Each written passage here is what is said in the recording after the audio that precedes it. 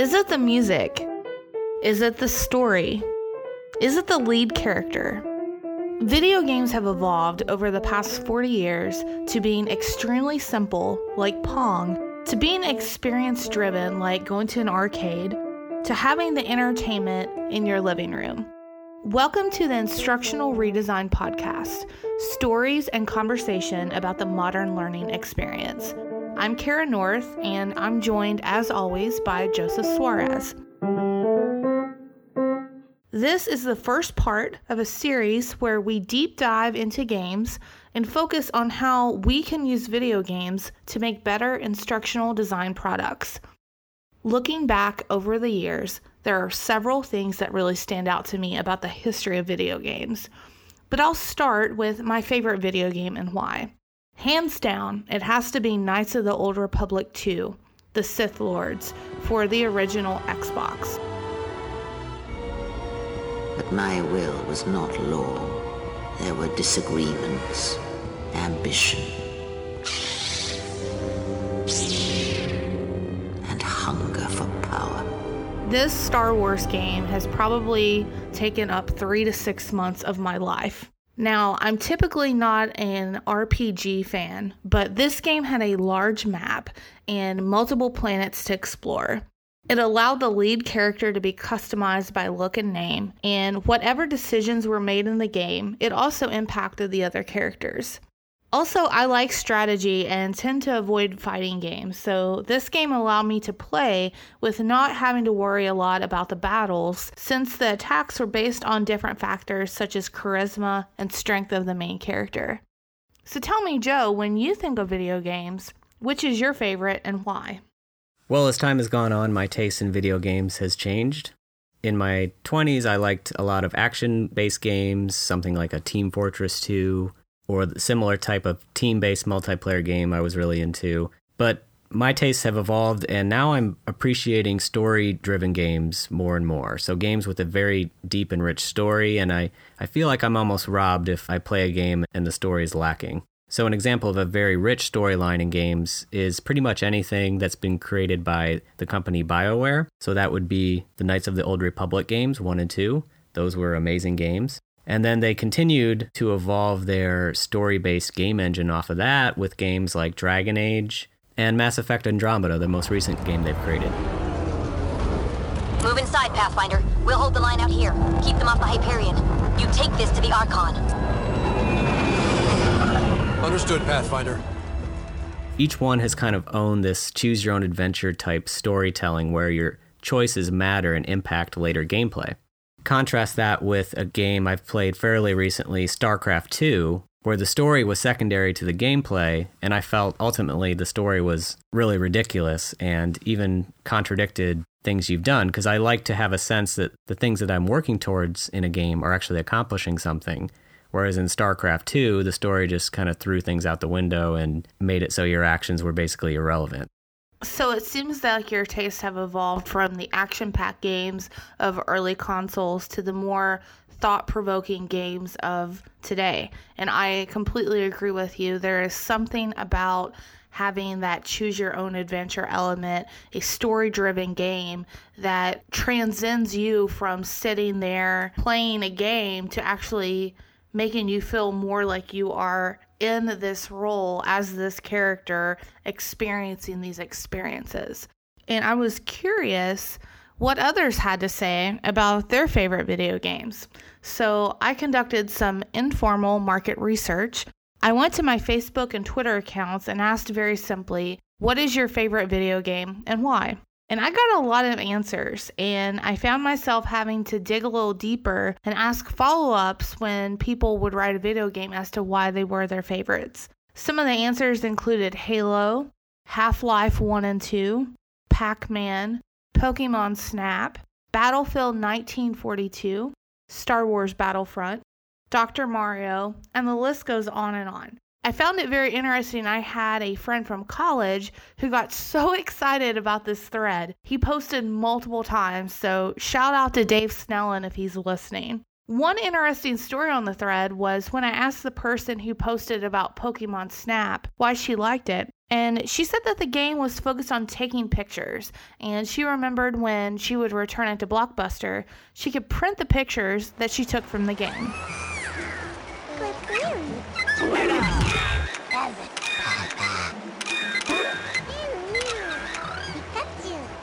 Now, I think this is an important point to make because it leads into a physical artifact from a game. I know video game merchandise is huge, as I'm sitting next to my Han Solo and Carbonite mini fridge that I got when I ordered the new Star Wars Battlefront for Xbox One. But Joe, what about having this personalized artifact from the game? What value does that have for the players? I think it bridges that gap between the virtual and real world. It's something that people can take as a souvenir, so to speak, from their experience that they played in the game. And I know a similar type thing is buying the collector's edition of a game. So just for a little bit more money, you can have some type of collector's item. Personally, I don't go that route, but a game I remember from way back when on the PC was a game called The Seventh Guest. And this was, for the time, a very revolutionary game where it had fully rendered 3D environments. It even had acted out movie clips of different ghosts that would pop up in the house, which was pretty revolutionary. And it didn't look great, but the fact that they were ghosts kind of made up for the fact that it was this weird, grainy footage put over top this nicely rendered 3D environment. Dolls! Why would Stoff keep this room? A room filled with dolls locked? Unless... Oh, I know what this is. I know what these dolls are. Don't you see? Don't you see what this is? But anyway, I bring up that game to mention that it came with both the game CD and a music CD in the back of all the really amazing music that was included in the game. And I would just kind of sit and listen to that music CD because it was so good.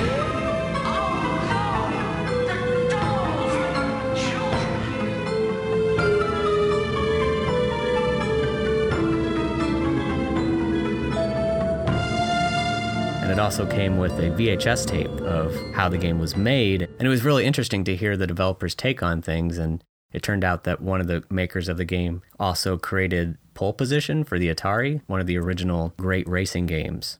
I love the fact that you brought up about the collector's editions of games, even the example you gave about the computer game with the music CD. I am so excited about the new Assassin's Creed Origins game coming out, that it's based in Egypt, and I've been an Assassin's Creed fan for a long time. And let me tell you, if they had a collector's edition or gold edition that had some kind of a camel with it, then I would have spent the extra money. But they didn't go that way, so I just got the standard edition, and I'm looking forward to playing it.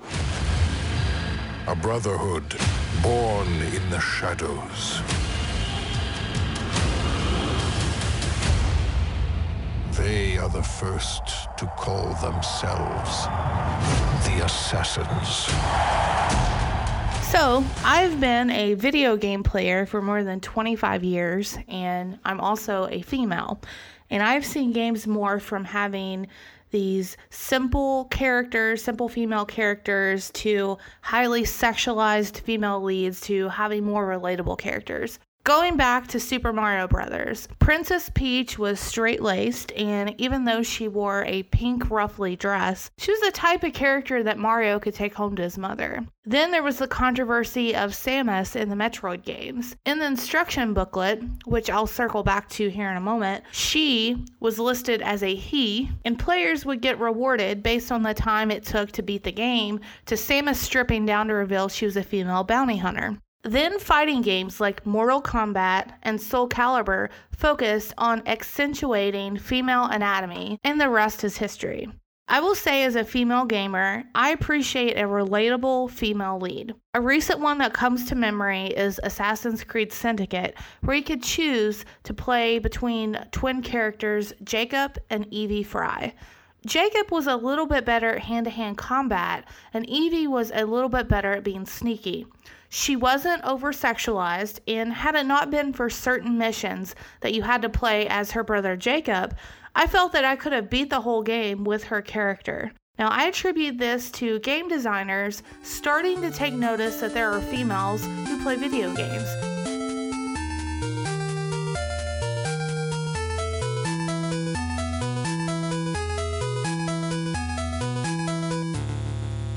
So with all of the gamification rally cries throughout learning and development, let's explore what all this means for our instructional design products.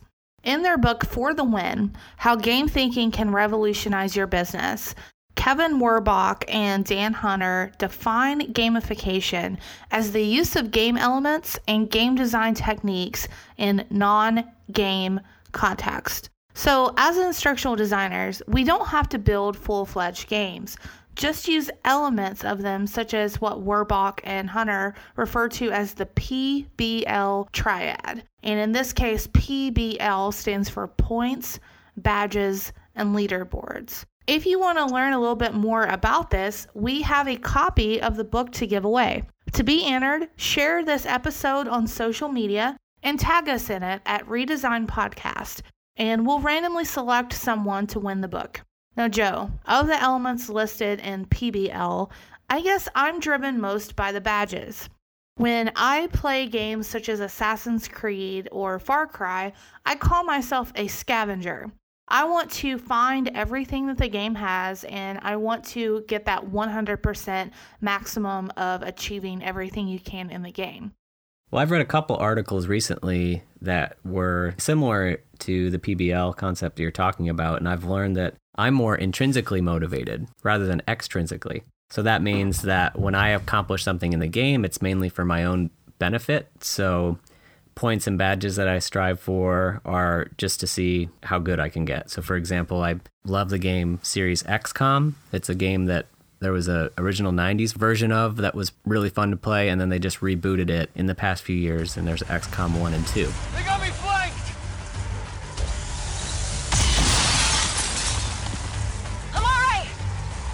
And I just played a round of XCOM 2 where my goal was to complete everything as fast as I could with as few resources as possible. And then at the end of the game, it lists out how well you did as far as how many days it took you to complete the mission. So I took a screenshot of that, but I didn't even share it on social media. That was just for my own record keeping of how well I did. I also really enjoy exploring. I'm an explorer in games, so I really like whenever I enter a brand new environment that I'm not aware of, I haven't been to before, and I pull up the map and everything is completely empty. It's up to me to explore and fill things in. So that inner joy of just wondering what's around the corner, what's over the next ridge type thing is what I found I get a lot of pleasure out of in games. Really intrinsically motivating for me. I certainly agree with that. And one thing that my husband and I frequently say if we're going somewhere new in real life is we're getting the gray off of our map. So that's something that we've kind of incorporated into our day-to-day vocabulary. And that's something that we also enjoy when we play video games as well.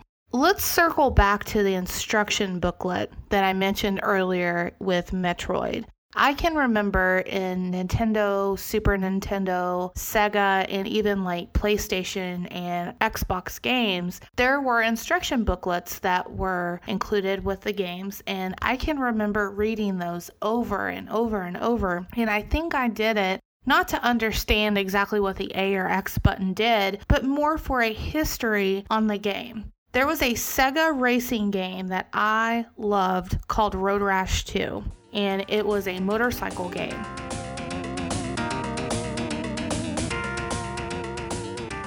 And after you finished the race, a computer racer would randomly say something to you. It was illustrated by their snapshot and a block quote of something that they would be saying to you.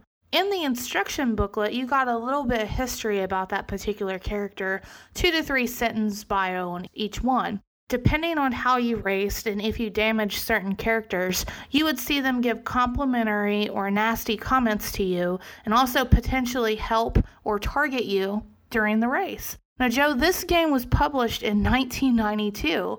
Could something like this be the start of a branching scenario? You're making me feel old because I remember Road Rash 2, and I would have guessed it was a little later, but I guess I'm that old that it came out in 1992. I wouldn't call it branching scenarios, more as using conditional logic to determine different outcomes.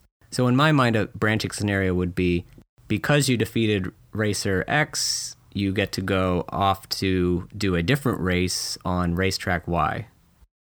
So going way back, would be the Oregon Trail game, where based on your decisions that you make in the beginning of the game, as far as how many resources you're going to take with you or who you're going to take as your travel companions and what their professionals are, that will affect different outcomes in the game. A more recent example that is very similar is a game series called The Banner Saga, which carries over a lot of those Oregon Trail game elements and then adds on an almost chess-like battle tactical game on top of it.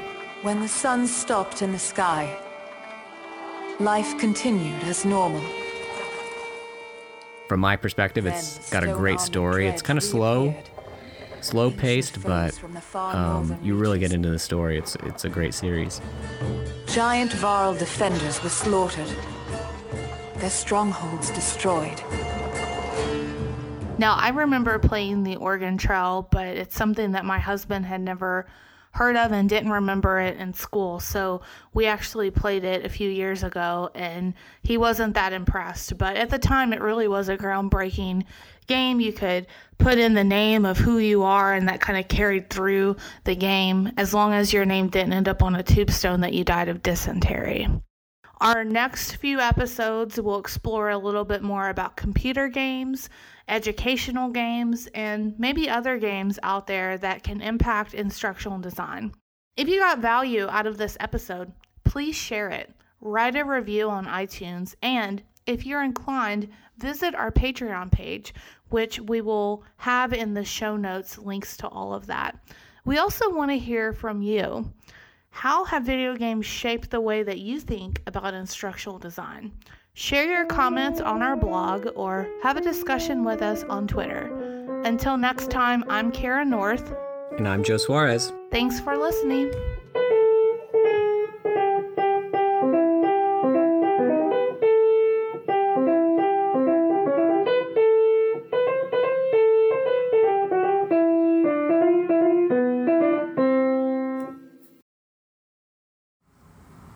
Oh, great, our furnace just kicked on.